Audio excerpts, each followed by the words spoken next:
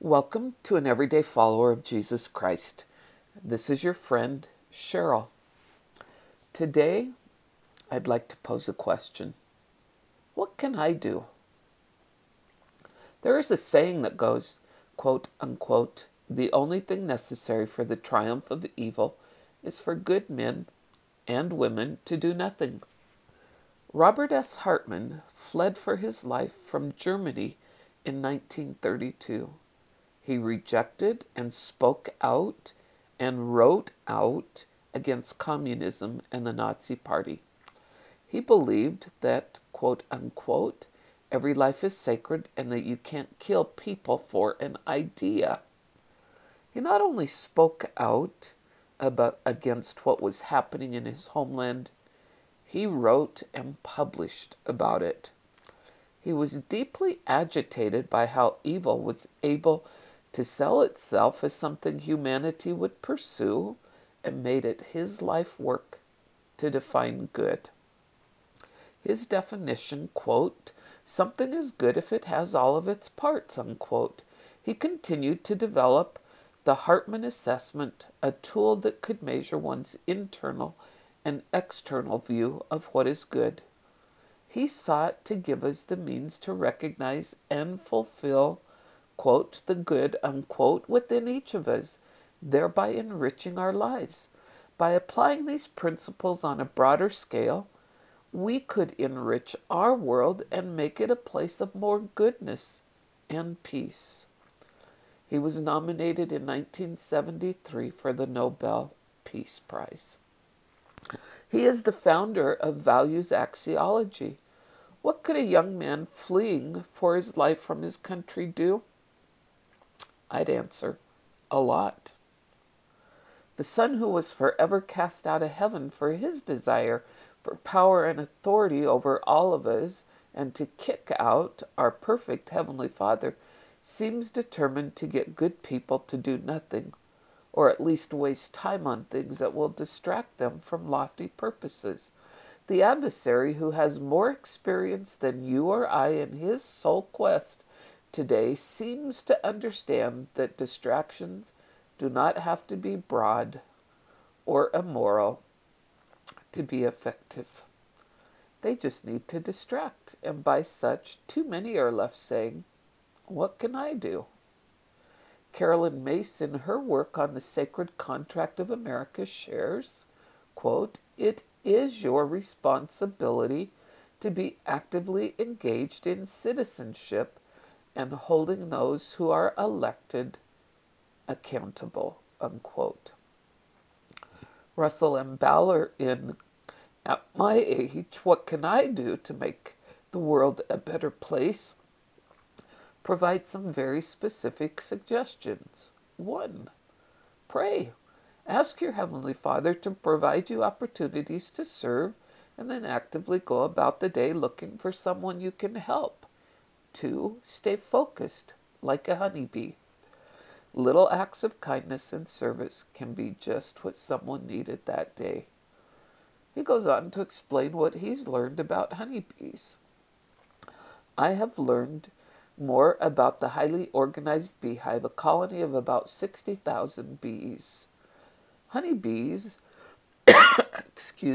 are driven to pollinate, gather nectar, and condense the nectar into honey.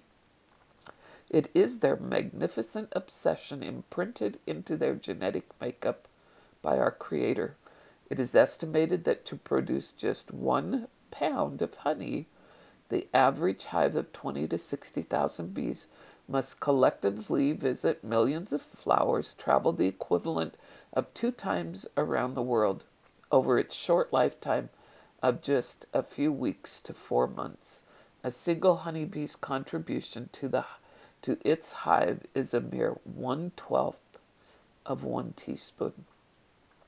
Though seemingly insignificant when compared to the total, each bee's 1/12 of a teaspoon of honey is vital to the life of the hive. The bees depend on each other. Work that would be overwhelming for a few to do becomes lighter because all of the bees faithfully do their part, unquote. What can I do? I could add my labor and be anxiously engaged in worthwhile causes. Jesus Christ stated, quote, "Verily I say, you should be engaged in a good cause and do many things of your own free will and bring to pass much righteousness," unquote. We know the two great commandments from which all commandments hang. 1. Love the Lord thy God with all thy might, mind, and strength. 2. Love thy neighbor as thyself. Just imagine if we all joined together in the worthy cause to love, serve, help, nurture, befriend. What can I do if I'm focused and willingly responding to the needs of others and serving those around us, our families, our friends, our neighbors, our fellow citizens, our nation? In the Book of Mormon, another testament of Jesus Christ, Mosiah chapter 2, verse 17, we learn that when ye are in the service of your fellow beings, ye are only in the service of your God. What can I do? Here's a list. Maybe it helps. I can set my heart on the things of God instead of the things of this world. I can choose to spend my time serving others. I can learn more of Christ and act on promptings of the Holy Spirit. I can stop and talk to a homeless person. I can determine to judge not others, but look to see the face of Christ through them. I can sign up to be a judge at polling booths or a poll watcher. I can investigate candidates running for high offices and to ask questions. I can volunteer. I can pray, really pray for those in need. I can spread hope, happiness, and help.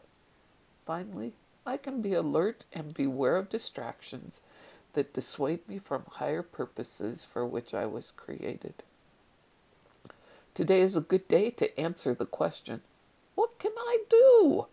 With confidence and faith that my consistent acts over time with other helping hands in good and worthy causes will aid us in seeing the good in ourselves, and we will be able to spread the goodness to others. Indeed, today is a good day to get off the sideline of doing nothing. Won't you join me? Until next time, God be with you.